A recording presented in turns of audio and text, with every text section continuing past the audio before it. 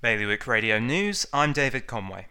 The retrial of a man accused of murdering his secret lover and staging her death has begun in Jersey. Jamie Lee Warren was convicted last year of killing Susanna Besnier, whose body was found at Stinky Bay in May 2018, but he successfully appealed.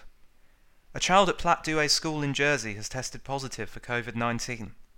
The government confirmed in a statement last night the child's class and after-school bubble would now have to enter quarantine. Guernsey residents over the age of 75 who aren't on income support will have to pay for their own TV licences from next year.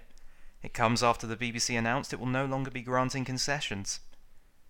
Guernsey police are asking for information after a poppy wreath was damaged at Vale Church. The incident is thought to have taken place between Monday the 12th and Friday the 16th of October. More on those stories at bailiwickexpress.com. Today's weather, cloudy with occasional rain. Bailiwick Radio News.